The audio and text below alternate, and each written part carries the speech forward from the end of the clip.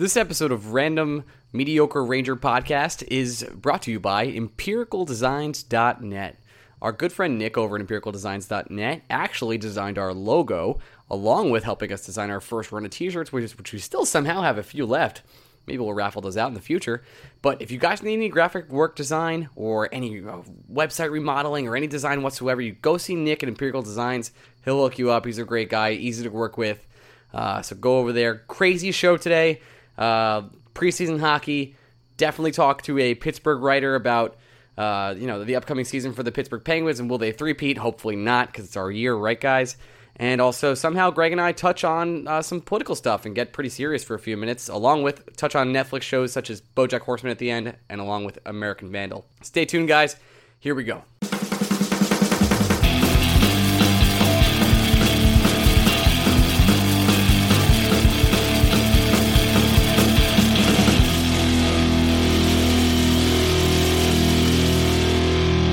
Hey, Blueshirts Breakaway heads, welcome to another week of the Blueshirts Breakaway. Coming out energized, jet lagged. Yelling at people. Jesus Christ. I've been back in the United States for a little more than 24 hours at this point. I am your host, Ryan Mead. Greg, you are my other host, my partner in life, my partner in Ranger fandom, I will say. Jesus. Are you married? I guess we are married now. Hey, 2017. We had a mailbag last week. I don't know what happened or if there was any nice responses for it, but it was a hell of a time when we did record it. Well, first of all, when I said Blake Wheeler, I meant Brian Little, and he signed an extension with the Winnipeg Jets, so we can't get him anymore. Oh, okay, good. Got that out of the way. That's been Ranger Blueshirts Breakaway notes. Got that done with.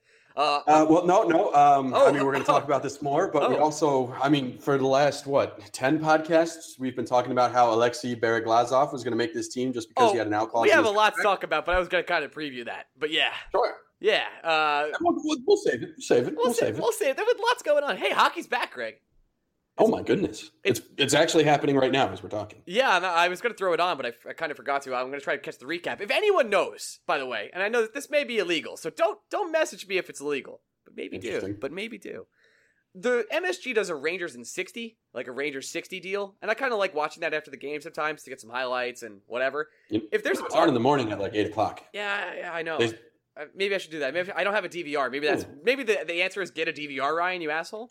Don't even get a DVR. They specifically put it on early in the morning, so when you wake up, you can watch it as you're getting ready for work. I just want to find an archive of the last games, or at least like more highlights than NHL.com, because I'd like to. I was away in Europe. Everyone knows that. Sick of me talking about it at this point.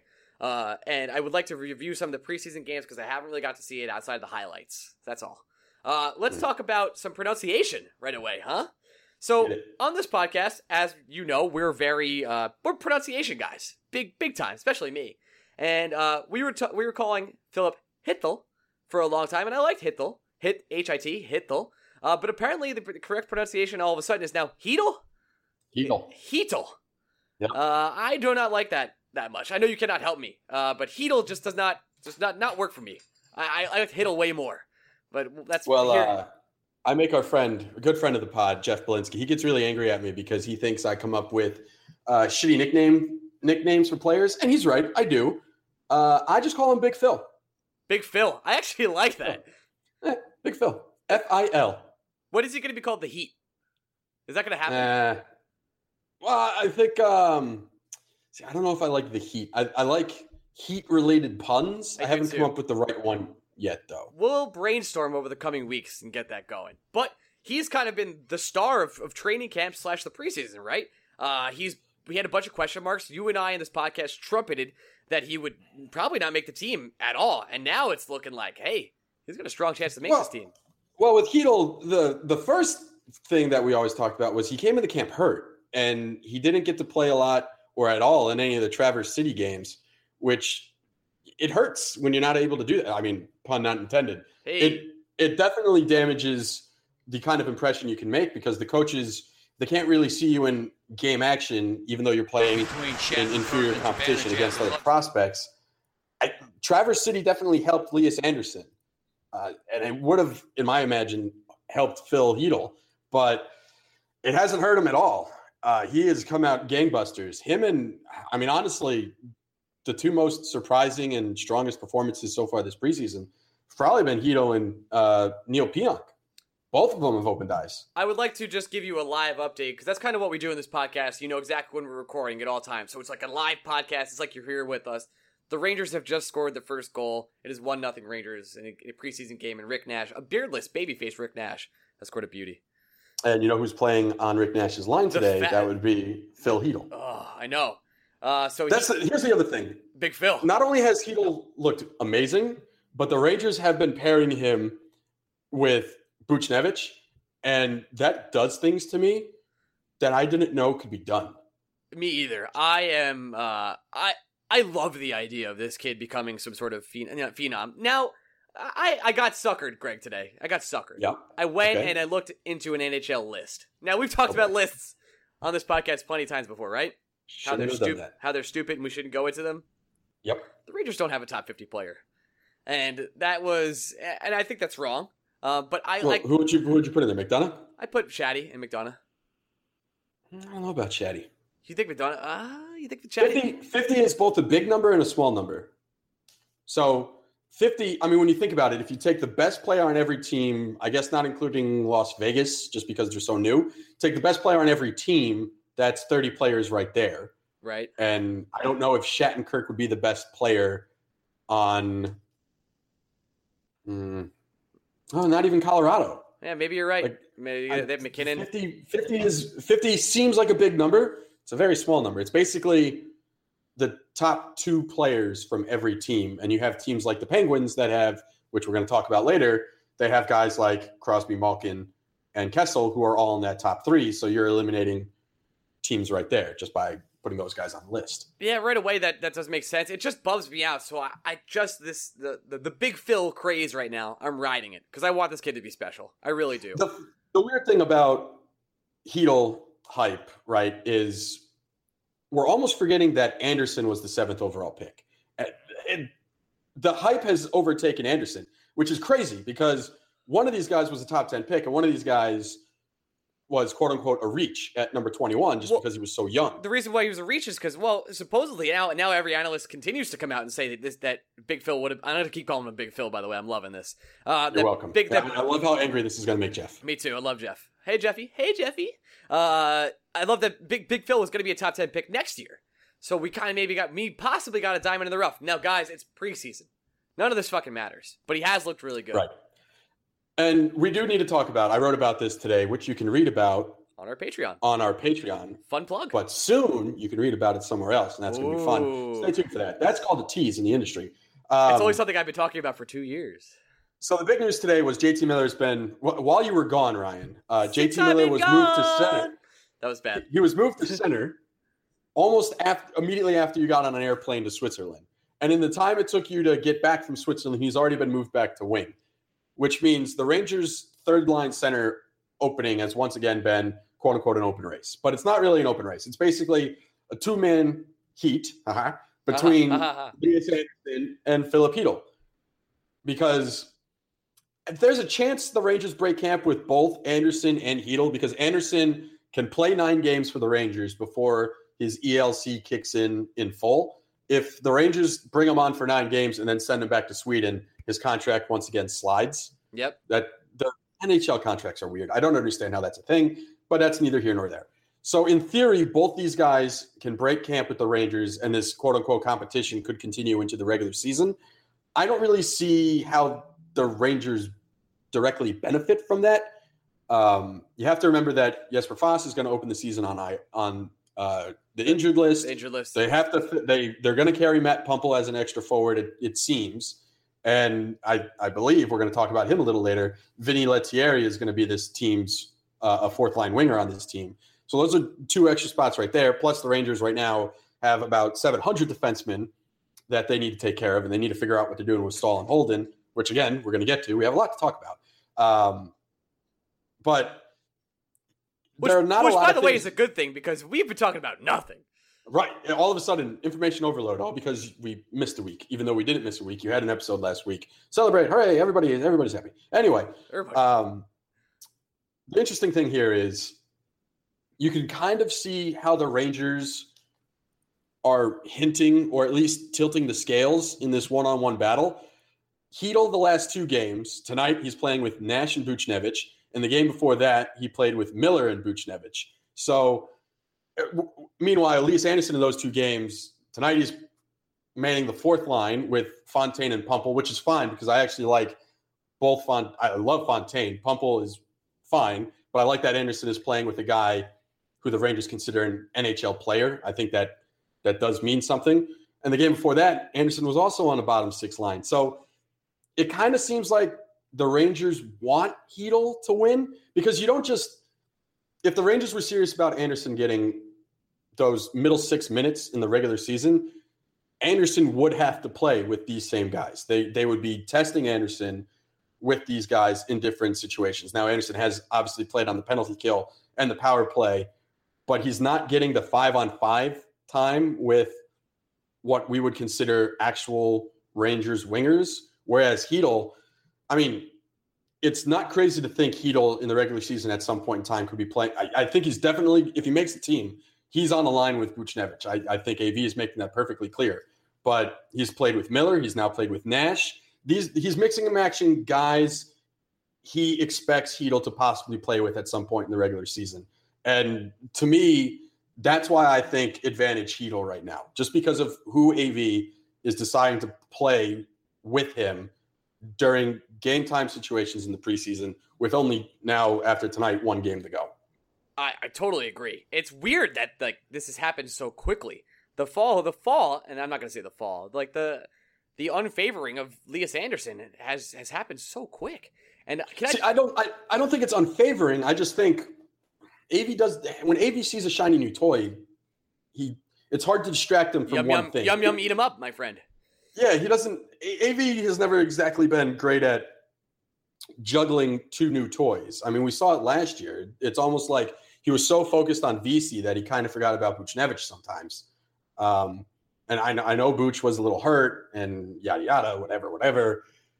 It is a little. The crazy thing to me is the Heedle hype has been so fun. It's been so great. He's looked so good. We've all really forgotten that Elias Anderson was the number 7 pick in the draft last year. And I think the guy the Rangers really wanted in the Derek Stepan trade. I still think it's incredible how we've forgotten about that. I still think it was Cody Glass. The more I think, but I don't. The way the Rangers have talked about Anderson, it sounds like Anderson was the top of the board from the jump. I just don't understand. The kid has time to develop. He's 18. I'm not worried. Once both these guys develop, I want these guys to be both centerpieces for this team going forward. And fair being fair, Anderson by all means right now is a more polished product than Philip Heedle. For sure. If you want to enter the season with the player most prepared to play in the NHL, the Rangers by all means should be giving Elias Anderson more time than Philip Heedle. Heedle's upside is so tantalizing and he's looked so good that it's easy to get distracted by that. But if dollars to donuts, Elias Anderson is more prepared to play a full 82 game NHL season than Philip Heedle is right now. Absolutely. By the way, the Rangers let up a goal on 4-4, but Mark Stahl, the reason I bring this up is Mark Stahl looks awful. Jesus Christ. He might have gotten worse. It's a realistic possibility. I know AV was saying that Stahl was playing for his job. Stahl has definitely done nothing to warrant ice time this preseason, and yet it looks like the Rangers are going to give him ice time in the regular season. So that Stahl is fighting for a position shit is exactly that. It was bullshit.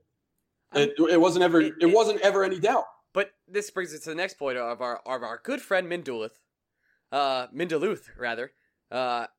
He has been excellent. And it's been fantastic. And now, you can make a case that he's actually been the Rangers' best defenseman this preseason. I just don't understand how we're going to sit him and we're going to sit Tony to play Mark Stahl or Holden.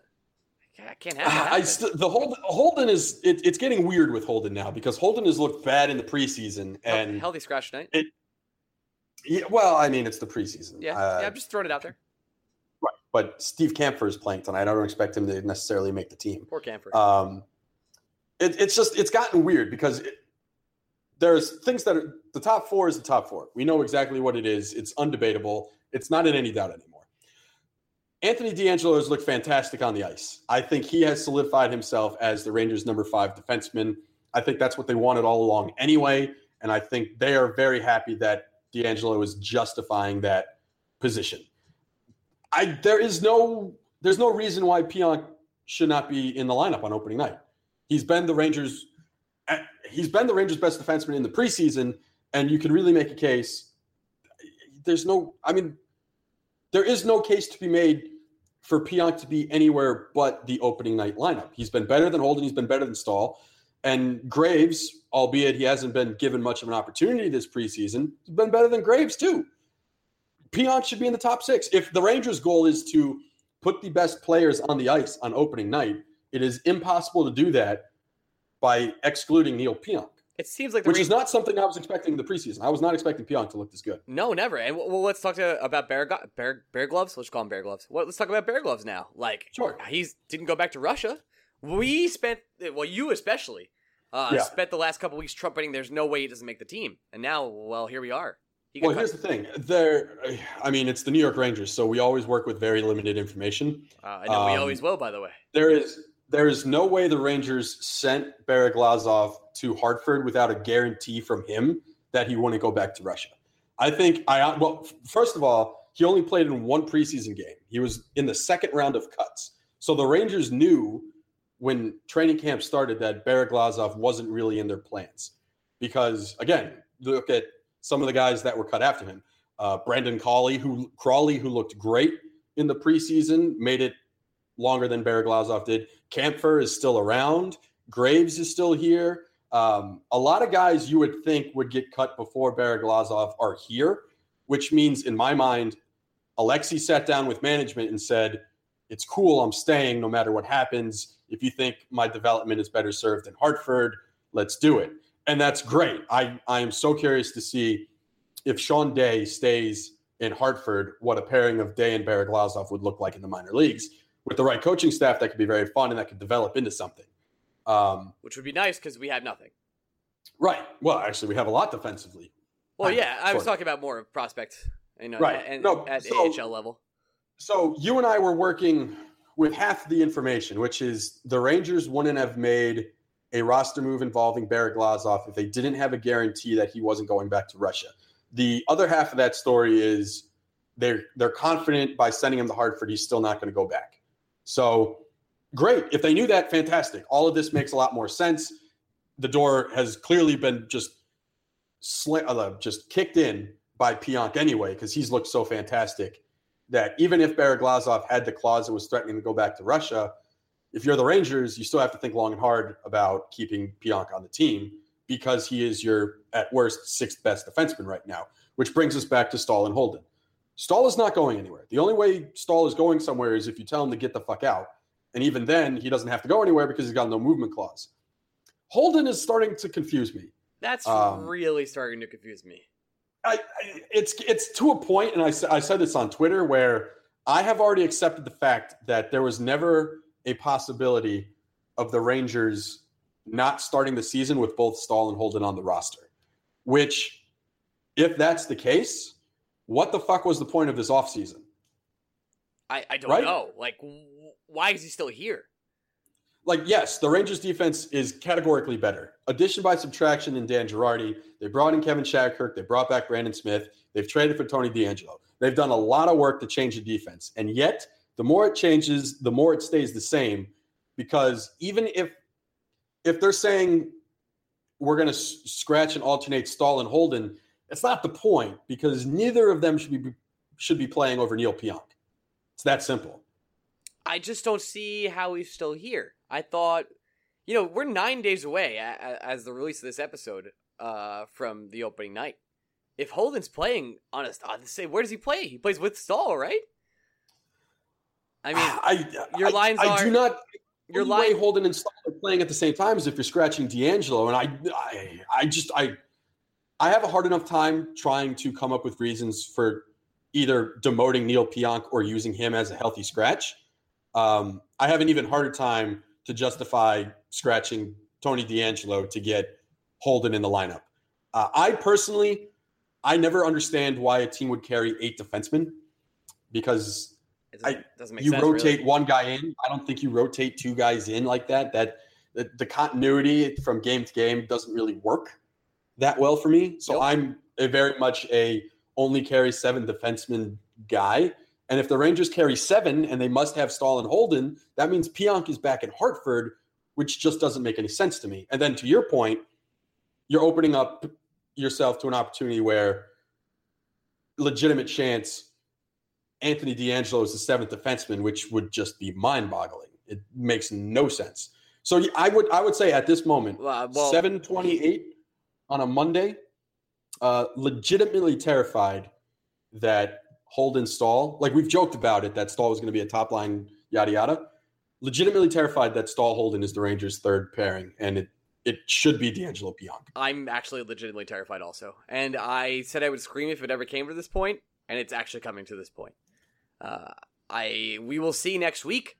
It is quickly approaching as to what will happen here. But I'm hoping we could somehow ship Holden out for something to any team. At this point, honestly, I'm cool with just getting rid of him. Cutting him? Because he's not better than Neil Pionk. Problem number one. You know the Rangers are going to give Mark Stahl every opportunity before they give Nick Holden. Problem number two. And honestly, again, Graves and Barrett Glazov are a 40-minute drive away. Well, hour 40-minute drive away. Hour 40 minutes, yeah. Yeah, there are options defensively where, and the salary for Holden, it's one more year at about a 1.6 hit. If you're going to cut him, you're going to cut him.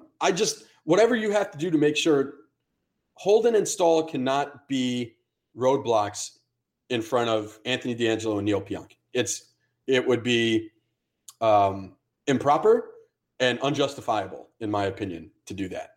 Just like transition, we've talked about Vinny Lettieri. It would make no sense for this Ranger team to sign Andrew Desjardins or Bobby Farnham off their PTO onto the regular roster to start the season. Desjardins and Desharnais, my arch nemesis. Yeah, Desjardins played 3 minutes against the Devils and then got a game misconduct for a blind hit on Miles Wood, which looked bad as it happened. And now he has a hearing with the NHL that will likely result in a suspension, which means he's not playing anymore this preseason, which means the Rangers would be signing this guy to a contract after seeing him for 3 minutes, and he got a game misconduct in those 3 minutes.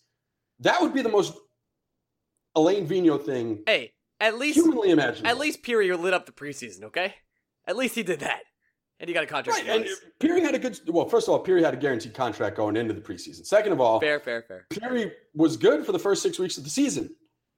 Right. He burnt out. Immediately after that, yes. But Pirri was useful for the Rangers at one point in time. Lettieri has been better than Pirri looked last preseason.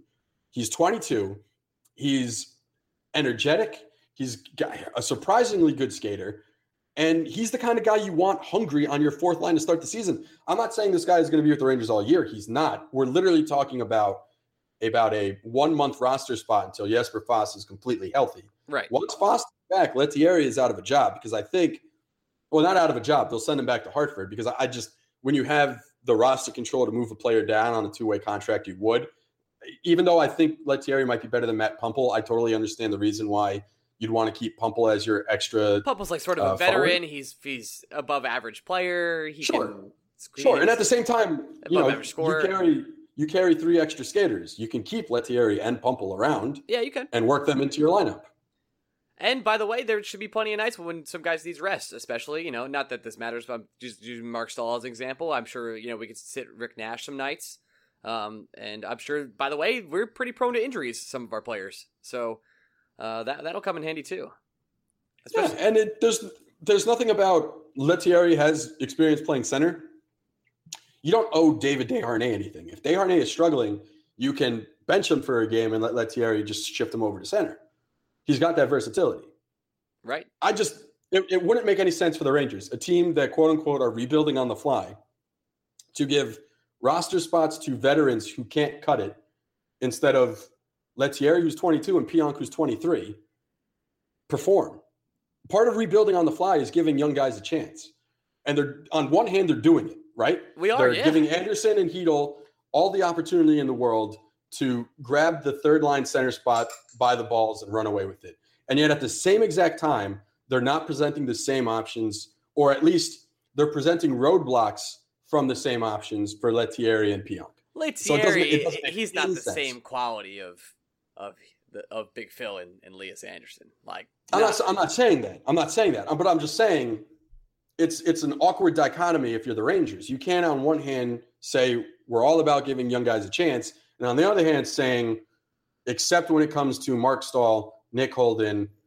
We gotta play our guys, man. I can't have Mark Stahl like screwed up my future. If Mindulith ends up being some serious player for us, like, doesn't have to be a serious player. He's not going to be a top-line defensive pairing, but if he's a quality third-line pairing defenseman, that's so valuable. It's not easy to find those guys. I'm sorry, did you say Mark Stahl? Yeah, what about Mark Stahl? No, was that who you're talking about? I blacked out for a second. You did black out. Yeah, I just was talking about Mark Stahl. You okay there, buddy? Okay. No, I couldn't take you seriously because fuck you. That wasn't even funny. What do I mean? I just said we can't play Mark Stahl. I didn't make a joke. What are we talking about? Oh, I thought you said you wanted to play him on a third line. No, I just made a speech about how we can't play Mark Stahl, and I want I don't have any idea what just happened to me. Okay, I don't know. Where am I? Welcome back, my friend. It's me, your semi friend Ryan. We do a semi not successful podcast together. Hey, that's not nice. Oh, that's okay. We're all right. Now you're back. It better be successful. I stay up for this shit. Welcome back. All right, listen. Let's move on to some sort of some touchy topics. You cool with that? Sure, let's. Now that you've blacked out and woken up in another world. We should remind people, we do have an interview coming up. It's with Garrett Bihana of Pennsburg. We continued our preview of the Metro Division by doing the Pittsburgh Penguins, which is topical because we're about to talk about something we didn't want to talk about with Garrett. We talked about it with him off the podcast. We didn't want to put him in a situation for him who is literally just meeting us for the first time we just didn't want to do it. It's fine. What Greg is referring to is the presidential tweet from over the week that was about certain players in the NHL sitting and getting fired or kneeling and getting fired, and then NFL. And the NFL. And then the Penguins, as all this was happening, released a very tone-deaf statement saying, we're not going to comment on any of this, but we are going to the White House. We want to talk about that. You guys know us, so you have a good idea about what we're about to say. I will say because I told Ryan about this after the fact. I made the editorial decision where I did not want Garrett involved in this conversation because I don't know Garrett. It's not that Garrett disagrees with our political views. If he does, that's great. He has all the right in the world to do that. It was more along the lines of this was a guy that I was literally talking to for the first time in my entire life today. And I felt it would have been inappropriate for me to put him on the hot seat like that for an audience he's unfamiliar with, already on a podcast for a team he doesn't follow. So all of those things into consideration, Greg, made the decision not to bring this up with him. And I agree. This was nothing Garrett did. It's not like nothing Garrett did. Garrett didn't say anything we disagreed with. I do not know Garrett's take on all this. We didn't get into it. We did the classic stick to sports in that whole interview. And we actually did. But in this moment, we're not going to. We're going to talk about this because it's important. It really is. Here's my take, Ryan. Give me. I actually don't know your takes, so it should be fun. The press release was very tone deaf, and I would say borderline inappropriate. The correct way the Penguins should have handled this is simple. They basically should have done what the Warriors did. Now, the Warriors, obviously, it's a completely different animal because all of us kind of knew what the Warriors were going to do when given the opportunity. Yeah, it's a whole different thing with the Warriors. The Penguins should have said this. They should have said, look, we understand that right now there's a lot of divisiveness in the conversation when it comes to politics and sports. People have opinions on both sides. People have good takes and bad takes on both sides. We are not going to make a blanket statement as a team. As an organization, we will present the option for our players to go to the White House. If the player wants to go to the White House, we will travel with them. What they shouldn't have said was what they said, which is we're all going. If someone doesn't want to put it on the players. If you're an organization, you have to let your players speak for themselves. And we saw this today. Blake Wheeler got in front of the media in Winnipeg and put all this out on the line. He was not afraid to give his opinion.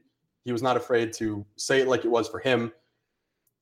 If Sidney Crosby wants to go to the White House, that's fine. I could disagree with it all I want.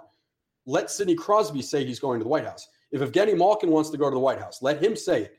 I don't need a team to be like, no, we're all going. This is all great. We're going to pretend like everything is like it was with Obama and Bush and Clinton and Bush and so on and so forth. The world we live in now, I think teams need to just, I don't know if onus is the right word, but put it on the players. Let the players make the decision. Let the players come together. If all 25 of the Penguins got together and they made a group decision, all 25 of them, that they would go to the White House, let the players release a joint statement. I don't like that it came from the quote-unquote organization. You know what I mean? That was weird. And you know what? Maybe we don't know everything. Maybe this is exactly what the Penguins did. Maybe Crosby, Kessel, and Malkin sat everybody down and said, look, guys, this is an honored tradition in our mind. This is something we have to do. We're going to go. But it was not presented that way, and it was presented at the wrong time. I can't fault them for thinking that if that's their thoughts, but we don't know that. This was a terrible timing for them also because it was almost at the same time as the Steelers said, hey, we're not going to come out for the national anthem. It was within the half hour. The Steelers said, we're staying in the locker room, within a half hour, the Penguins said, to be fair to the Steelers, we're going to the White House. Because that could be interpreted wrong. The Steelers said they were staying in the locker room because they were staying out of politics. They had wanted nothing to do with it. Sure, but it's almost one of those situations where they still did something. I agree. So it has to be perceived a certain way. If the Steelers didn't want to do something, they should have done nothing, which is go out for the anthem. And there were 3 teams that didn't go out for the anthem: Seahawks, Steelers, and Titans. The other 29 teams went out and they put it in the players' hands because this is an individual issue. This is not a one-team issue. If one team comes together and all 56 players decide the exact same thing, more power to them. I'm willing to have that conversation. But 29 other teams decided to go out on the field and let the individual players make individual statements, which is great. I would also like to say my favorite part of all of this, players took a knee in London during the national anthem, but they stood for God Save the Queen. That was crazy, right? I thought that was really actually I thought it was hilarious. I joked about it. I was like, I would love to see this happen. And then it happened. And I was like, well, okay, I'm good. I don't care what happens the rest of this day. It was a good football day, but really it felt weird the whole time. Something felt off. Like I was in an airport in Munich, and we were reading. I believe it was like 3 a.m. your time, and I was with our good friend Vinny, who's been on this podcast, and we were reading all the NBA tweets that came out, and we couldn't believe it. We were dying because I couldn't believe I was living in this world where the most popular athlete in the entire world, is that fair? Third most popular athlete in the entire world? Where'd you put LeBron James? Most popular non-soccer athlete, I would say. Yeah, he's probably LeBron James. He's probably 3 though in the world, right? I would say soccer athletes are on their own planet, but yeah, I think Messi, Ronaldo, LeBron James. I agree. And he just came out and was called the president a bum. And straight up. And it's already like the 5th or 6th most retweeted and liked tweet of all time. It's been out for like a couple days now, and it's going to keep going. Here's the other thing. And look, the NBA, I don't think it's a surprise. It's a very liberal league. Which is, and when I say liberal, I don't mean that in a derogatory term, like some people use it. It's just, that's what it is. They're liberal. I would say baseball is a very conservative league. It is. Well, Steve Kerr and Popovich have come out very strongly against President Trump. Right. And so what Trump did was by specifically mentioning Stephen Curry. Stephen Curry is one of, I think, 4 VPs on the NBA Players Union board. Mm-hmm. LeBron is the president. Not LeBron. Chris Paul is the president. Yep, he is. And he had strong words for that. Means something when the president of a players association, because Chris Paul is not a dumb man. This is a guy that went to Wake Forest, very good school. He has been very smart with his words in the media in the past. He is articulated and he knows exactly what the fuck he's doing. So when Chris Paul says that as president of the Players Union, he knows he's speaking for a league when he does that. When LeBron James does it, he knows he's speaking for a brand. Carmelo Anthony, Kobe Bryant, Stephen Curry, these guys are smart enough to know when they say shit, it's not just saying it for themselves. They are saying it for a large audience of people. I mean, Stephen Curry is Steph is an incredible player to watch. He's one of the most exciting players I've watched in any sport in my whole life. But he's bland, man. He's like a good Christian guy who loves his wife and his family. And he's the guy you're targeting? Probably not a great idea. No, and see, here's the one thing. The one thing I really wanted, and I tweeted this out as well, was the best way the Warriors could have handled their quote-unquote White House invitation when it was still there. The team should have elected one person to go to represent the team, and it should have been JaVale McGee. Yeah, that would have been pretty great. It would have been amazing. It would have been fantastic. But yeah, that's the thing. And look, I know you guys come to us to talk about the Rangers, and I know some people get angry when we just talk about the Mets. Yeah. So I understand what you're thinking. When you turn to this podcast, you're expecting to hear Ranger talk, a Penguin interview, and then we're going to talk about some nonsense Netflix after that. But we're not sticking to sports because there's no such thing anymore. When the president tweets about sports, no one had to in the first place, but now it's actually on us to have this conversation with you. Yeah. Because that is America. And we're trying to be as neutral as possible here, especially because, it's not, we've spilled our beads a little bit on this podcast before about how we feel, but we do try and stay away from politics in general. But now it's really hard to ignore my feelings, especially when, by the way, we're so far from over with this whole fiasco. The NBA season's going to start. If you don't think there's going to be more stuff happening during that, you're probably wrong. No. And, Bruce Maxwell with the A's is taking a stand in the MLB, which I think is a massive deal. Because, again, that's no knock on the MLB. It's a very conservative league, just in how these guys are brought up and the financial environment they find themselves in, which is fine. Again, it's not that I disagree with everyone. If Sidney Crosby has reasons for why he wants to go to the White House, fine. Just tell me your reasons. Go to the White House. The way the Penguins presented that statement and the time in which they did it was extremely tone deaf. Now, was it as bad as what NASCAR owners did?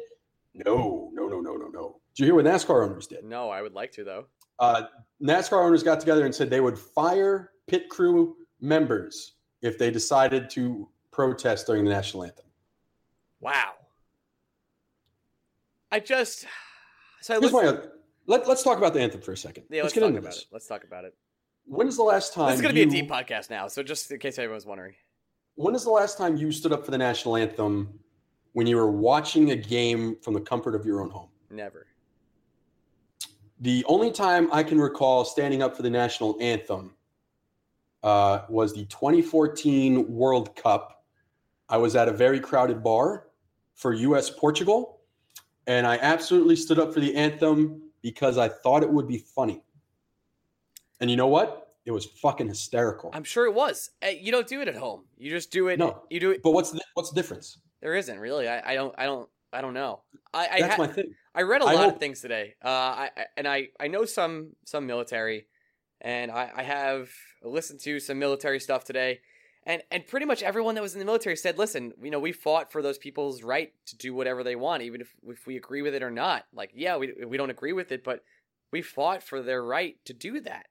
And if a veteran says, "I will always stand for the anthem and salute the flag because that is the flag I served for," I respect that. I have no problem with that. That doesn't mean that I have to see the flag the same way. That's the whole point of the United States. You and I can have a different opinion of the same thing. I will and not be persecuted for it. Greg, I will defend your right to say it forever. I fucked that quote up entirely. I had it in the tip of my tongue, but I lost it. But that's the whole point. Is I will defend it to the death. Your right to say it. So that's the whole point of our country, is to express yourself, have free speech, and live your life the way you want to live it. That's we have religious freedom here. We have political freedom, and then it becomes the two extremes. The extremes are really what make it negative for us. Yeah. If a mutual friend of ours came up to us and said, "I don't care what's going on in the country. When I hear the anthem and I see the flag, I'm going to stand up and take my hat off." Okay, that's fine. I may disagree, but that is fine. You are allowed to feel that way, just like I am allowed to feel a different way, if I so choose. A surprise, I might not. Next time I go to a sporting event, Wednesday, a Met game, I will I don't know. I haven't thought about what I would do during the national anthem. Honestly, you know what I'll do during the national anthem? I'll probably be in line to get a beer. So I won't even know what's going on. I don't see how this is such a hard concept to grasp, that our country is founded on the idea that, and I know we have a lot of foreign listeners, by the way. So hello and welcome to our politics. But we're founded on the idea of, like, do what you want to do within reason. Don't kill anybody. Don't break any laws or crimes, but practice living the way life you want to live. And it's a peaceful protest. It's very peaceful. It is minorly. You could make a case that's disrespectful, but even when you make that case, they have the right to do it, and that's it. We live in a world now where it's very easy for you to go online and avoid any kind of content that would disagree with your opinion. You can log onto the internet and specifically narrow your searches for stuff that you would only agree with. And if you want to live in that bubble, I can't help you. I can't help you. I can try and help you get out of it. But if you're dead set on living in that bubble, then that's the bubble you're going to live in. And I think on both sides, people live in this bubble. I think, there are people who see the flag as a symbol that you should respect, and that's it. Nothing. Stand up, take your hat off, do your thing. That's it. There's no conversation. That is what the flag is. And that's the only way they're going to see it. And at the same time, there are other people, regardless of if we agree with their opinion or not, that see the flag as merely an object, and you can interpret it any way they are, that are failing to connect the dots to try and understand why someone may disagree with that opinion. The whole thing about this conversation is there's no black and white. It's fucking gray. Everything's gray, by the way. Everything. Everything. Everything. There is no I feel right, like we're being totally wrong. Reasonable. Like, I don't. It's. And you know what? We're gonna get yelled at for this. I know we are. But here's the thing: the people are going into this. People are treating it like a debate where there must be a right answer at the end of the test. There isn't a right answer. No. There are things we can all agree on, but that doesn't mean there's a clear right answer. Yeah, we all agree murder's bad. Well, do we all agree? I don't know. We should. I mean, we should all agree that white supremacy is bad, but we don't. Right. So, I don't know. There's a lot. This is going to be my last point, right? There's nothing in this world. I have made no bones about it. If someone asks me, I tell them that I am Jewish. I don't hide it. I'm not practicing anymore. The thing that triggers me the most is when someone pinpoints someone for saying something and then just makes it about religion. That's how did we get there? Yeah, that doesn't make any sense to me. I don't know how we got there. That kind of bigotry is unacceptable to me. And if I see anyone anywhere doing it, I'm going to go after them. It's really that simple. I will call a spade a spade. A spade in this concept is a neo-Nazi. That's exactly what that shit is. It is. It's a weird world we live in, my friend. It's a weird, scary world, and it's going to be. This is like we've recorded some 100 plus episodes of this podcast. This is like the 97th strictly dedicated, quote unquote, to the Ranger. Yep. Did you ever expect when we started this shit that we would have to talk about this? No, I think we did. Very briefly after the election, we talked about it for 5 minutes, and we were pretty standoffish on it. We've hit on politics maybe 3 or 4 times, and again, we've been like, all right, let's move on. We both are not Trump dudes. That's okay. But at the same time, I think we're pretty reasonable guys when it comes down to it. I think we use logic, in some cases, to figure out situations. But no, I would have never, I have to talk about this right now. And it feels weird because I'll get into my personal life for just like a brief second, like very quickly. The president of the United States, is supposed to help unite a country. And what happened through a social media website with our current president divided people in my life very quickly. I got picked up from the airport from Europe by my mother, and we proceeded to have a sort of a fight about it. About the whole kneel, stand, sit deal. And I had my opinions and she had hers. But it's ridiculous that I'm fighting with my mom, who doesn't give a shit about sports, by the way. Doesn't even know what happens in hockey or football or anything about this kneel, sit thing. And I can't, we're just fighting with each other for no reason. It's just happening. A tweet that a president sent out about a football players that need to be fired was causing my mother and I, who have a fantastic relationship, to fight. And I think when I really look back at that, it's just I can't believe that we live in that kind of world. It's very strange. I'm gonna bring this up one more time, and then this is gonna be my effort to move us on, because you and I can talk about this forever. Yeah. Again, we did a great interview. Garrett Behana was very kind with his time. He came on. He talked to us about the Penguins. He was nice enough to stand our bad Sidney Crosby's a bitch jokes, and I respect him for that. It is a shame that when I reached out to a Penguins writer to talk hockey, that I felt the need to have the conversation I had with Garrett about this. I hate that the world we live in now, I needed to have a conversation with someone I haven't met about something I don't know his opinions on. Right. Because I had to. Like, there's no way around it. It would have been irresponsible of us not to bring this up, both between you and I and with Garrett, if the conversation didn't happen beforehand. So the fact that it needed to happen is a problem. Like, it shouldn't have needed to happen because it shouldn't have needed to be a thing. But this is the world we live in. It's a thing. I needed to have a conversation with a guy who I've read some of his stuff on SB Nation. He's very articulated. He knows a shit ton about hockey. And you'll hear that coming up? You're going to hear it coming up. I hate that before he and I could even talk hockey, we needed to talk about what's going on with the Trump administration and people visiting the White House and sports. And meanwhile, we're having this conversation. We haven't once brought up the fact that, thank God, your roommate, Luis, a native of Puerto Rico. Yeah. His family is fine, but it took him weeks to get in contact with his dad. Yep. This is a country that is going to be without power possibly for months. 6 months. They have received zero aid from the United States. By the way, everyone that lives in Puerto Rico is a United States citizen. They are as much American as anyone in Houston or Florida. And we're stuck talking about taking a knee during the national anthem. Some of that is on us. I saw people pointing how Trump had a media gaggle yesterday in one of the gardens outside the White House.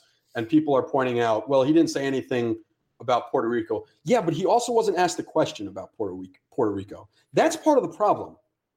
Like, as a member of the media, you have to turn the camera around on yourself a little bit and can't just say, well, what is he doing? Trump is only going to answer the questions you ask him. Got to ask him the question. If he doesn't answer it when you ask him, then it's on him.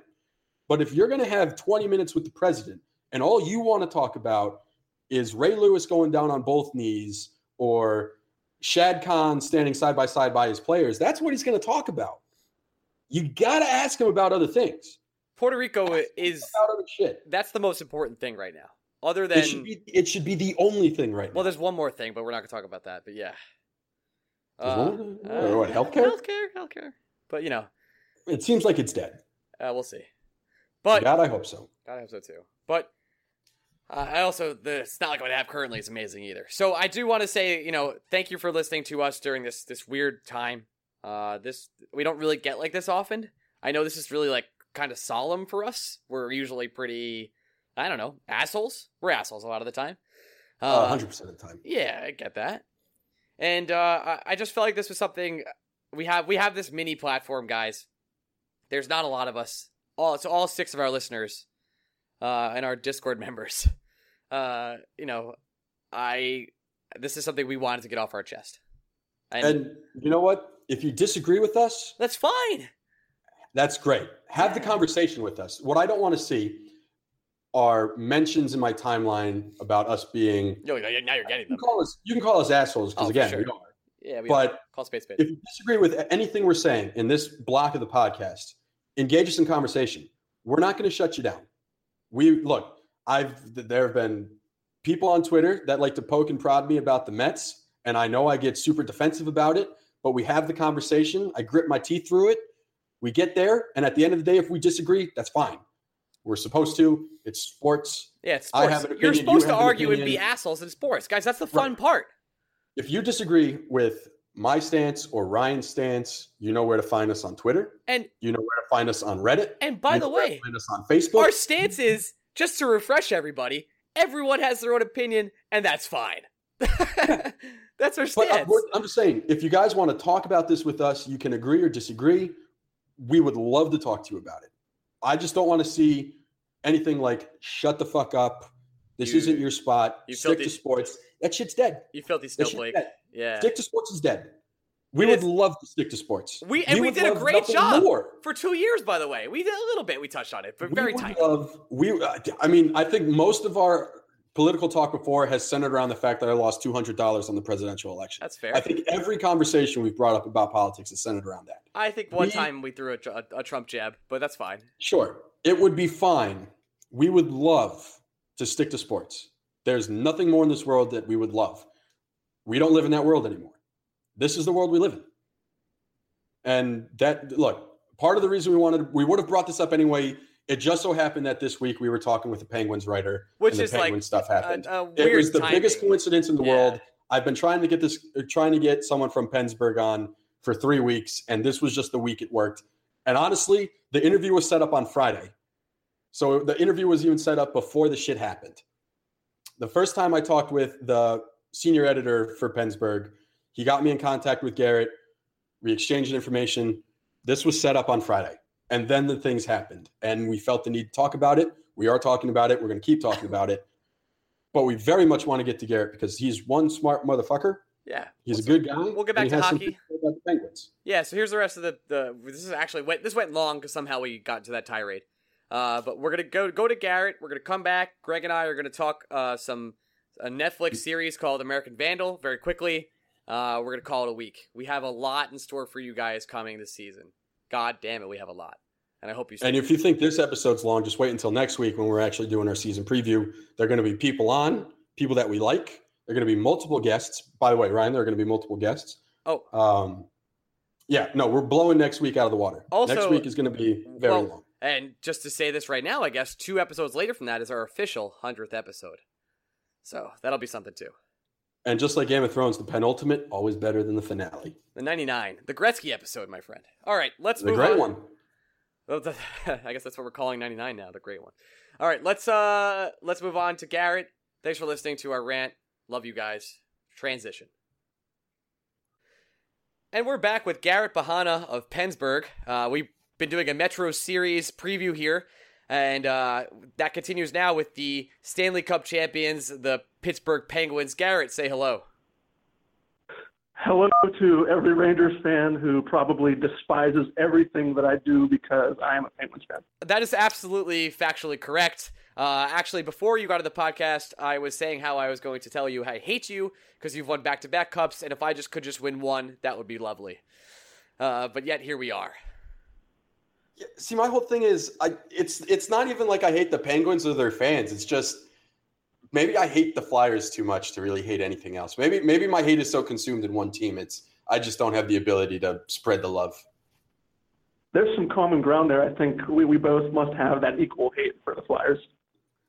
Yeah, like with me and the Penguins, it's kind of I mean, if we're being honest, there's definitely some jealousy. Just once, I would like to know what it's like to win a cup. It's more of I don't like Penguin fans that look. We all know Sidney Crosby is one of the top 3 players in the NHL. No one's here to debate it. It's just, he does some stuff wrong, and it's okay to point out when he does some stuff wrong. He's a bit of a dick. It's okay to say he's a little, he's a little bit out there. We can say it. He's a bitch. He's a little bitch. Sidney Crosby's a bitch. No, tell us how you really feel. You know what? The Crosby is a crybaby narrative has been going on probably since the day that he came into the league, and it's just something that I've just forced into the back of my mind ever since then. It just it makes me feel really good when I hear someone say Crosby is a crybaby. On the inside, it makes me feel warm and fuzzy knowing that Crosby is here winning Stanley Cups for the Penguins. See, my whole thing is, obviously I would love Sidney Crosby on the Rangers, and I would be his number 1 defender if he was a Ranger. But since he's not and never will be, I can call it like it is. I'm an unbiased opinion over here. Yeah, we're totally unbiased. We have, we don't even play you guys. Exactly. No, I completely agree. Totally unbiased. All right. Well, let's get into it. The offseason for the Penguins, very different from the offseason for the Rangers. The Rangers were kind of rebuilding on the fly. The Penguins, you made some moves. Most notably, Fleury is gone. But for the most part, the core hasn't changed, and this core is now the two-time defending Stanley Cup champions. Yeah, you pretty much hit the nail right on the head when describing what the polar opposites of what the Rangers and Penguins have done in terms of off-season transactions and acquisitions like that. I think the biggest free agent acquisition, you could make an argument for a backup goaltender like Antti Niemi or the defender that they signed from the Toronto Maple Leafs, I believe it was Matt Hunwick. But other than that, you hit the nail on the head. So that core is intact, and I'm a firm believer that without this core, none of this would have happened. Without Sidney Crosby, Evgeny Malkin, now the young goaltender in Matt Murray, and what was the experienced veteran in Marc-Andre Fleury. They did have the defenseman in Chris Letang. Obviously, he went down with an injury right before the postseason started. They missed him throughout the entire postseason run. But they were able to fight through that, to my surprise, because I thought Chris Letang's presence would have been irreplaceable on the blue line. But they fought through it valiantly and was able to get another Stanley Cup. Unfortunate, for sure. I have a question. How do you guys take all these AHLers and just turn them into like magical defensemen that can suddenly play for a playoff series? I don't have a concrete answer for that, as much as I would want to. It's incredible because when Chris Letang went down, they had veteran and Ron Hainsey step up and play with Brian Dumoulin on that top pairing. And when I would see the lineup every night announced before the playoff game even started, I would kind of shake my head a little bit because I felt like the defensive core specifically was lacking something, that offensive presence. And I was taken aback just how much chemistry that the little, I guess you could call it plug and play defenders. And even if you want to look on the offensive side, guys like Connor Sheary and Brian Rust, all of these really unknown forwards and defensemen, all of these unknown prospects coming really from out of nowhere into, I guess you would call it semi-prominence. But at the same time, I look at it kind of like a double-edged sword. It doesn't always hurt when you're playing with a center like Evgeny Malkin or Sidney Crosby. Oh, it doesn't hurt when you're playing with 3 of the best 10 players in the NHL? Wow, that's crazy. Yeah, it really is ridiculous. I can't tell you that. Yeah, you're right. You guys run an all-star pretty much on your top 3 lines, man. It seems to work out pretty well to your back-to-back cups. Yeah, and I think even though they are generational type players, they are superstars. And from a Penguins fan's perspective, it's fantastic to watch on a nightly basis, knowing that you can have confidence going into any game, what it may be, whatever lies ahead, whatever challenges lie ahead. You know you have someone like a Crosby or a Malkin, and these players can sometimes literally shift the tone of an entire game with their presence on the ice. Yeah, it must be nice. Speaking of players with Penguin legacies, I know it. You have Matt Murray. He's clearly better than Marc-Andre Fleury at this point in time. But Marc-Andre Fleury was a bit of a legacy in Pittsburgh. What's it going to be like with him gone and him basically being the face of a franchise in Las Vegas? Yeah, absolutely. I think I was looking at some of Marc-Andre Fleury's stats before I came on the show, and with over 370 wins in a Penguins uniform, spending his entire 13-year tenure here as a Pittsburgh Penguin, it really is a legacy that cannot and will not ever be replaced. And now going on to Vegas, and I guess you're right, he is really the face of that new expansion franchise. I personally was disappointed to see Marc-Andre Fleury go, even though I think every Penguin fan knew in the back of their mind it wasn't a matter of if, it was just a matter of when. And I guess as a Penguins fan, again, we're kind of spoiled with all these riches that we have.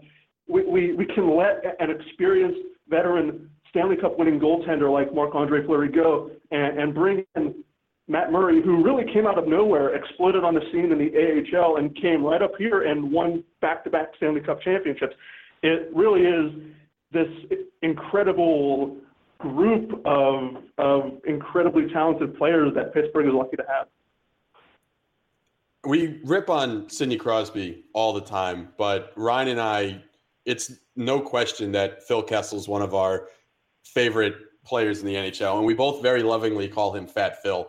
He is the perfect mix of supremely talented and don't give a fuckery. What's it like watching someone like Kessel play every night? You described Kessel's presence on the ice perfectly. His release, I mean, I don't think he's ever been known for his slap shot ability. It's always been the quick release of the wrist shot, and that's how he's made his living. But you described him perfectly. Getting to watch him on a nightly basis and focus on him specifically, it's hilarious because, I'd say 8 to 9 times out of 10, they're mucking and grinding for lack of a better term in the corner, and the corner's trying to get that puck out. And then there's Phil just slowly behind the play, not really engaging in any of the real hard physical play that some of the other maybe bottom 6 forwards would engage in. But it's just hilarious to watch if you single him out. But that the combination of the speed and the skill and the wicked shot of Phil Kessel is again something incredible to watch as a Penguin fan. And obviously, all the hockey fans, especially Ranger fans, we all know about Murray. We all know about Crosby, Malkin, and Kessel. We even know about Letang. And I think last year all of us were introduced to Jake Gunsel. Is there a player on the Penguins this year that the casual Ranger fan doesn't know that we should be worried about? I think there is, and I believe he will make the big roster out of training camp and preseason, and that is left winger Zach Aston Reese. And if you'll be watching when the Penguins do play the Rangers throughout the season, he presumably will be slotted next to Evgeny Malkin on the left wing. The Penguins have been looking for a left wing for Evgeny Malkin for a really quite a long time now. That he has played with Phil Kessel and Brian Rust on the right side, but nothing really to equal out the line as a whole. And with Sidney Crosby on the top line, he has Jake Gensel on his left and Connor Sheary on his right, and they can sort of go back and forth between wing. But I think Zach Aston Reese, who the Penguins just signed, I don't believe it was this offseason, possibly last offseason, but I believe he will make the team out of training camp and preseason and hopefully become another one of these stories of one of these unknown players who, again, gets the luxury of slotting next to Evgeny Malkin on a nightly basis. But at the same time, he's trying to make a name for himself and become a prominent NHL star in his own right. Man, you could do worse than playing next to Evgeny Malkin every night, I suppose. Is there a move you wish the Penguins made this offseason? Again, the core hasn't changed. So it's not exactly like this team has a huge weakness to address. But is there a specific move you wish the Penguins did that, I don't know, makes them a Stanley Cup favorite even though they already are? Yeah, the core hasn't changed, and that in large part is what's going to get them most likely, unless a catastrophe happens with a lot of major injuries, that's probably going to get them into the postseason again. But one of the big talking points for the Penguins in this offseason was the lack of a third-line center. And that role has predominantly been handled by Nick Bonino, and it was one of the reasons why that famed HBK line became such a massive hit during the first Stanley Cup run 2 years ago. And Bonino offered a good mix of penalty kill ability, face-off winning, and every now and again he would sprinkle in a nice goal, possibly a clutch game-winning goal. But that presence is gone. As of right now, as it stands, the Penguins are still searching for that third-line center role to really anchor the bottom six that they don't have. And the general manager, Jim Rutherford, has come out and said multiple times that they have been constantly looking at the free agent market, and it's more than likely going to be a trade either before the season starts or somewhere down the line in the regular season that they acquire someone to bolster that third line center position and bolster that bottom six forward. Well, you're not the only team doing that, by the way. So we're also suffering that third line center search at this point in time. We just happen to have our draft picks fighting for it.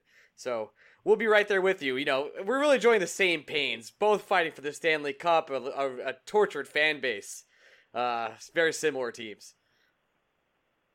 It would be normal of a Penguin fan to come on a Rangers podcast and simply bash the Rangers and say to everyone that Henrik Lundqvist has lost a step and he's overrated now at this stage in his career. But I was looking at the depth chart of the Rangers before I came on. Okay. It looks to me that they revamped their entire defense, signing Kevin Shattenkirk and really bolstering that defense. I think the defense is going to be quite an issue for whenever they match up with the Penguins, to be honest with you. I don't think Kevin Shattenkirk is as overrated as people may make him out to be. I know he didn't have the greatest postseason run with the Capitals, obviously the Penguins, thankfully eliminating the Capitals in the last two Stanley Cup winning runs. But I think the defense will be a major point for the Rangers this season heading into the regular season. I was not expecting you to say nice things. I didn't expect it either. Thank you so much. Yes.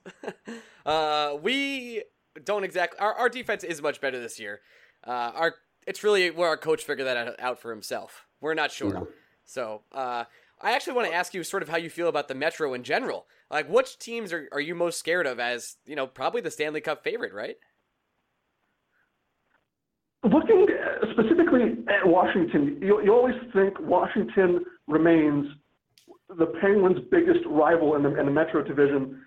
And this offseason in particular, I think the Washington has started to feel the effect of some of the contracts that they've handed out over the last couple of off seasons, signing a lot of veteran players to incredibly long-term deals.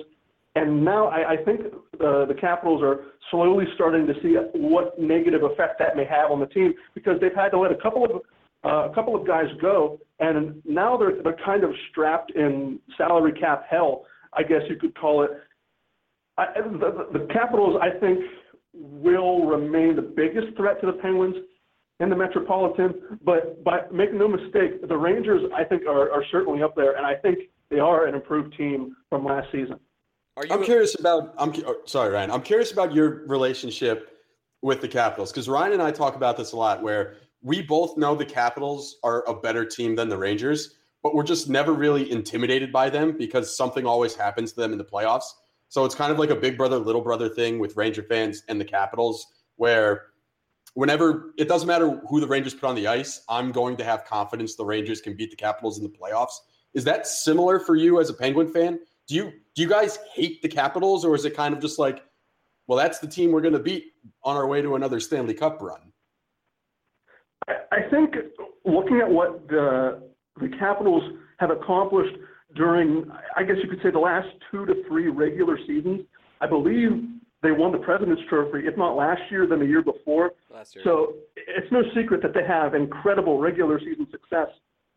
But I'm not going to sit here and say that, the Rangers are just going to be one super easy cakewalk just because the Penguins get to face them again in the second round. Every time we would go into the Washington series, it would always be a knockout, drag-out kind of brawl. And during the first Stanley Cup run, they took the series to 7 games, I believe. The last Stanley Cup run, I believe it took the series to 6 games, if I'm not mistaken. But every game you watch against the Capitals, specifically in a playoff series, I never take as a cakewalk, because they have Alex Ovechkin and they have Braden Holtby. I think as long as they have those two players, they have a decent enough chance to not squeak out a win. I think they're a better team than that, than squeaking out wins. But they certainly have enough talent around them to where they could take a series. But it just hasn't been the case for the Capitals the last couple of years. And you can read articles in the off-season about how the Penguins specifically are in the Capitals' heads, and they're still not over the dramatic playoff losses that they've suffered over the last couple of years with the second-round exits. But I will never, for as long as Alex Ovechkin is on that team, ever probably take the Capitals for an easy cakewalk playoff series victory. Yeah, I don't know. Whenever I see them in the playoffs, and the Rangers have gone to 7 games with them multiple times as well. It's just I've never once in my life been afraid of the Capitals for whatever reason. I've been terrified of the Penguins. I would pay millions of dollars to never have to play the Penguins in a playoff series again. But the Capitals, I see them on the schedule during the regular season. I'm like, we're probably not winning that game. I see them on the schedule coming up in the playoffs. I'm feeling pretty good. I'll be perfectly honest. That mindset is something that I should probably carry myself, because I mean the Penguins. It's no secret the Penguins have had the Capitals' number over the last however many seasons that they've faced them and knocked them out in the postseason. I don't know. Maybe I'm putting a little bit too much stock into what Alex Ovechkin and Braden Holtby and the rest of the Capitals can do. It's just something weird. Maybe it's the rivalry, the rivalry between Ovechkin and Crosby and Ovechkin and Malkin. That player rivalry that kind of makes me step back a little bit and not just shrug off the Capitals. But the stats and the wins and losses speak for themselves. But the Penguins have certainly had their number the last however many seasons that they've knocked them out in the postseason. You've had everyone's number. You've won 2 consecutive Stanley Cups. I don't really know what to tell you. You have all the numbers. True. Are you a believer in the Blue Jackets or the Carolina Hurricanes, or are you just going to say they're not really a contender for us? I think the Blue Jackets were the Penguins' first-round opponent during this last Stanley Cup run. I think the year before they were saddled with all sorts of injuries, and I don't even think they made the postseason during the first Cup run. So this past playoff run, they were our first-round opponent. You crushed and the style of play that Columbus brings compared to the Penguins is polar opposites. And Columbus plays that really rugged, physical style of play, whereas Pittsburgh tends to lean more on speed and skill, especially into their transition game, getting into the offensive zone. And I was kind of nervous to see how these two polar opposite styles of play would mesh.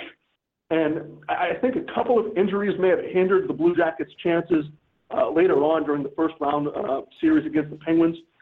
But that physical style wearing down an opponent, I'm not going to say that the Blue Jackets are an incredibly dirty team taking cheap shots at players, but let's be honest, I don't think the Penguins really have that big, rugged type of forward or defender that can go out there and kind of make the Blue Jackets shy away.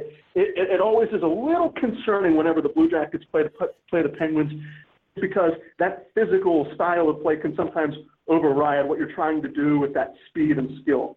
It's a shame you let Tanner Glass go then. Jeez. Yeah, you guys could have had him. Yeah, if I'm not mistaken, how many is he still with the Rangers? He is not. Has he moved on? No. Thank God. He's on a PTO with the Flames this preseason. Oh, geez, PTO with the Flames. Oh, geez. Well, how far he has fallen. Oh, we saw it. We saw all of it. Oh. It was not fun. Yeah, we saw really all of the one true God, my friend. Up and down the roster. Very controversial player here in New York. But obviously, I'm not watching the Rangers every season or every game for every season. But I knew the kind of player he was here in Pittsburgh. Really doesn't really chip into anything offensively. He's that stereotypical, rugged bottom fourth line winger that really doesn't do much except try to add a little bit of physicality. I really haven't seen him do much of anything with the Rangers, and maybe from what you guys are telling me, maybe that's why. He did one thing. He did two things. He beat the shit out of people, and the second thing he did was beat Carey Price, which is actually incredible. Never in my life have I been more conflicted about the Rangers actually scoring a playoff goal than when Tanner Glass one-handed backhand against Carey Price off a face-off. It was I don't know how to put it in the words. It was something. Mind-blowing. Greg, what else do we have on deck here? Anything? Well, I mean, we do it with everyone, and we kind of ask everyone a best case and worst case scenario for the Penguins. We'll answer the best case for you. It's a three-peat. So what's the worst case scenario for the Penguins this year? What's the thing that can make this season unravel? I think worst case scenario is, and I guess this is a weak answer, but losing one of your star players to a potentially longer term injury, especially at the wrong time of the year. But, God forbid, as a Penguin fan, that they lose Evgeny Malkin or Sidney Crosby in late March, early April to some long-term injury that he misses the majority, if not all, of the postseason.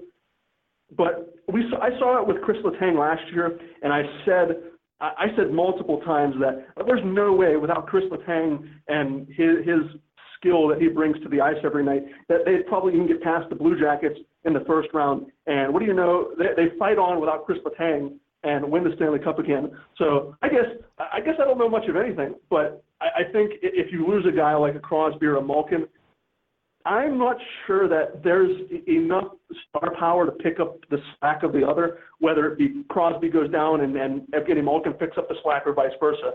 I don't know if there's enough there to carry a team through 4 hard rounds to win another Stanley Cup. Well, I wish you the worst of luck, my friend.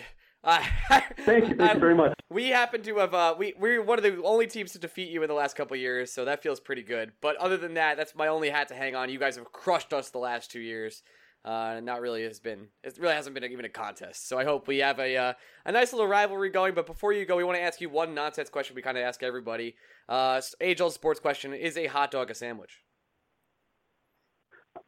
Well, okay, so there's the meat in between the 2 side buns. Oh no, Yep. I hate the way you're going with this.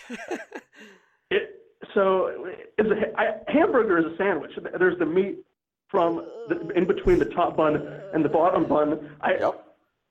For a hot dog, there's the meat in between the 2 side buns, and a hot dog and hamburger, I guess you can put similar condiments on.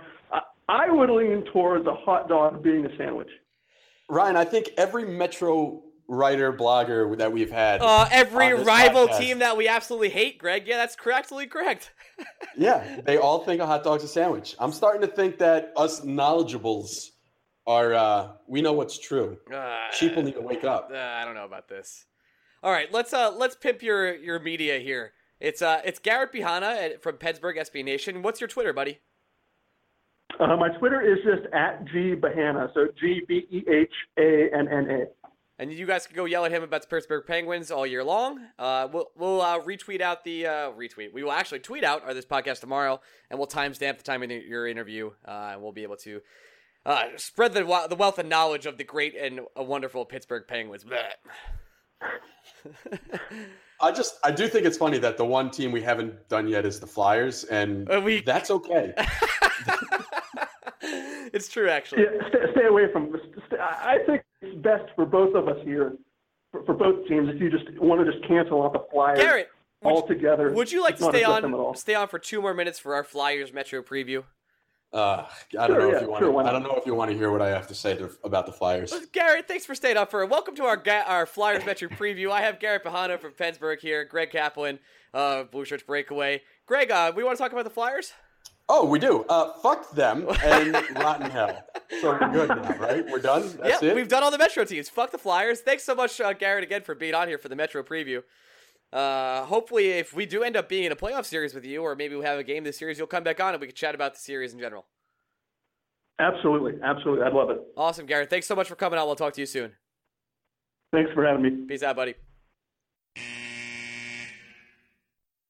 Hey, we're back again. Thanks, Garrett, so much for coming on and talking Penguins with us. A wonderful guest, and took everything we said pretty nicely. Also, would just like to point out, hot dog's a sandwich. I think we can confirm it. I hate this. I actually like that all of our rival writers agree with you, because it just makes... let's review who's agreed with me. Clendenning's agreed with me. He's a rival now. Oh, hey, no. Arizona Coyotes, my friend. He ain't a rival. He's a friend. Okay. He's a desert dog. Friend of the podcast, Adam Clendenning. That feels good to say. It feels good on the tongue, by the way. I mean, he definitely knows we exist. We made definitely sure have that his phone number. We should just call him now. Just be like, Adam, Do you want to call? We should not. You want to call Adam one night? Like, Adam.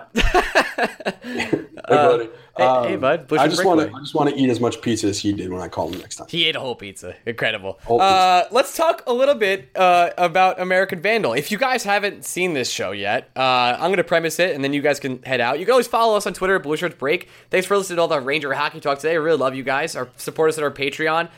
Big things coming. We'll announce it. The stickers have been made. Oof.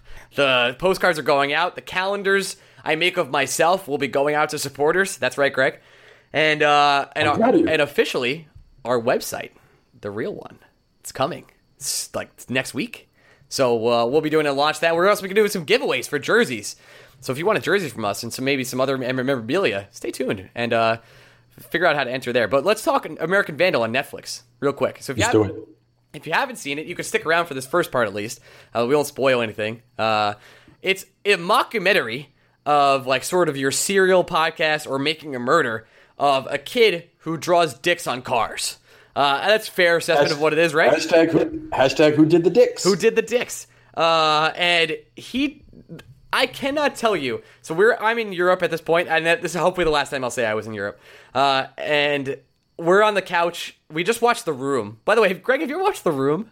I have not. I've heard Vinny has been trying to get me to watch The Room for years. Okay, we finally watched The Room. Incredible. The worst movie I've ever seen, but also it's so fucking good. And James DeFranco is making a movie about it called The Disaster Artist, which we will be talking about in this podcast when that time comes. But American Vandal was on. We're like, yeah, let's watch one episode. We watched 4 episodes. We went to bed. We immediately watched the other 4 when we woke up. We were crack hook addicted. I cannot believe the tone of the show, how funny it is so quickly, how the jokes land so effortlessly, and not just that, it gets serious. And the emotions really come across. Every single actor in this, even the side actors, are better than every single actor in the room. It's something else. It's fantastic. You will not. The only person you might recognize in American Vandal is the main dude who's accused of drawing the dicks. You may have seen him in 22 Jump Street, but even then... Oh, I didn't know that he was in 22 Jump Street. I had no idea. Yeah, he's the kid with the red mohawk. Oh, I had no idea. Have you seen 22? I have, but I haven't seen it in a while. Yeah, that's him. Okay. But even then, it's just fantastic. And the best part about it is it's funny the whole way through, but you also never see the twists coming. The twist you never see, you're always excited. Like at the end of the episode, you know the cliffhanger's coming. It's slowly creeping up, and you're like, what the hell is going to happen? And then they find that one piece of information, and it's like, oh, and then you have to watch the next episode immediately. There are real cliffhangers in this very funny, very not serious mockumentary. Yeah. It's an amazing binge watch, and if anyone out there hasn't done it, do yourself a favor. It's worth it. And the casting couldn't be more perfect. I don't know how they did it. I have no they have these kids. You know what I want? One of my dreams on this podcast, I want to bring a casting director on. Ooh, I like this idea. I don't know how we pull it off. I have no idea. Hey, are you a casting director, or do you know a casting director? This works with some other stuff. So if you know a casting director, get him in touch with us. We want to talk to him. Let's interview him. Just fantastic. Throughout the 8 episodes, I would say, how many people did you think in your head, dead set, fucking did it? I would say there were at least... I had 5 at least? 5 kids. Yeah, I'm glad we're on the same page. Yeah, I think there were 5 where I was like, no, that mother, I can't believe I knew it the entire time. Yeah. And then like the next episode would happen, I was like, if it wasn't the other guy, I knew it was going to be him.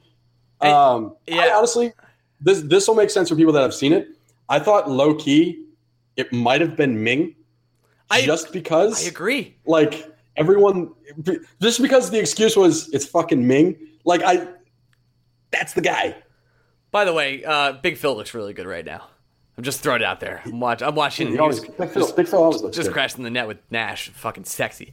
But Ming was like so obvious. Like they're like we don't have an alibi for Ming, but Ming is so great. Everyone loves Ming, dude. It's Ming. As soon as they said that, I was like Ming. Him and Miss Shapiro, we go way back. Yeah. But then, like, oh my God, it took 12 turns. It's honestly, you can watch it as a serious thing. Like, go into it and just assume it's not funny and it would still be good. Yeah. And the cuts, it's high art. The shots, the transition shots are perfect. The characters are perfect. The casting is insane. Like, the kid who plays the guy who makes the documentary looks like NPR produced him in a lab. I can't, like, when I first saw him, and, like, his best friend Sam steals my heart. I love Sam. Yeah, Vin's a big Sam guy, so I know you were going to be a big Sam guy. I was a big, I wanted to like Mackenzie, but she kind of ripped my heart out at the end. Yeah, she did a little bit, but we don't want to spoil. No spoilers. No spoilers. But but I cannot recommend American Vandal highly enough. I think I've even told my parents. I was like, yeah, I know you guys don't watch television or even know what Netflix is, but buy it and just watch American Vandal. It's worth the $10. It's that funny. Netflix somehow continues to do it. I don't really get it. Did you watch all of BoJack yet? Oh yeah. BoJack, fantastic season. I honestly think that it's found its rhythm. It knows exactly what it is, and it hits all the beats perfectly. And the show is so like emotional and deep, and has all these moments with self-realization and like actual life questioning philosophy, and yet makes me giggle like constantly with all these like really like interesting visual jokes and interesting I guess audio jokes. Like I don't want to say audio, but like wordplay. So there's a whole I think it's like the second or third episode of the season where this doesn't spoil anything. The episode ends with someone asking BoJack, well, what was all this for then? And BoJack goes, I guess nothing. It was a whole waste of time. And on one hand, not true, because obviously we learned some things about what happened in BoJack's past. At the same time, yeah, it was. It was an episode, honestly, about nothing. And the whole thing that they were doing there in the episode meant nothing. And the fact that BoJack can have an episode about nothing and still mean something is incredible. Just the season before, BoJack had a whole episode where they don't speak in the episode because he's fucking underwater. The episode is so good. It's so good. All right, so the one criticism I've had against BoJack, or heard from other people, is that they started and didn't like it. I binged the whole first season four years ago when it first came out, and I have to admit, when I was first watching it, like the first 6 episodes are very lackluster. Power through, it's worth it. I also think people go into BoJack expecting to laugh their ass off. No. BoJack is funny, but it is a very dark comedy. If you're going in there to feel good about yourself like you do for other comedies, like you would for American Vandal, you're in for a completely different ride with BoJack. I think people go into BoJack just with the wrong idea. I totally agree. But worth the ride. The Blueshirt Breakaway recommendation of the week is BoJack and American Vandal. Bar none. I would do Vandal first. You're wasting time by not watching Vandal right now. I totally agree. I do want to bring up Vandal had that slow burn. I didn't know anything about Vandal until the week before it was released. Yeah, me either. I had no idea. I saw a trailer like 3 days before we watched it in Europe. I was like, this looks pretty funny. We should watch it. People were talking about it. And then it was crack. Absolute crack. I do want to point out we haven't done our World War II podcast yet. And I do want to get that going soon. I am reading a book right now. Good for you. Show off. I don't really read, so this is weird. You were on an airplane for like 100 hours. I was, yeah. I'm reading this book called Blitzed, Drug Use in the Third Reich. I have to tell you, absolutely amazing. Interesting. And I do want to break it down sort of on that podcast of some of the decisions that were made under heavy drug-induced leaders. Is very interesting and changes my perspective on some of the wartime decisions a lot. Well, the good news is World War II isn't going anywhere. It's not like it's going to start. Well, I shouldn't say. Yeah, well, hey, stick to sports. Yeah, we've already done that. Let's move on. All right. I think we've covered everything today, bud. I think we're good. All right, man. Listen, it's been a hell of a podcast. It's been a long one. Was not expecting this to be long. Was expecting this one to be an hour. Yeah, got a little more than that. We're actually going to go do 10 more minutes for our Patreon subscribers, or our premium edition. We're going to talk about Carmelo Anthony and some other stuff. And we'll be heading over there now. But thanks, everyone, for listening today. It's been an honor being your podcast host, co-host, whichever you want to call it. And next week, big stinky podcast, multiple guests. We're talking Ranger season preview. We'll have, by then, answers to the Anderson, Heedle, Pionk, Stahl, Holden questions. We'll have everything. We'll know everything. The season is on the doorstep. 10 days. And guys, buckle your seats because we're going to do a lot of shit this season. So stay tuned, my friends. Love you all. We'll see ya. Bye-bye.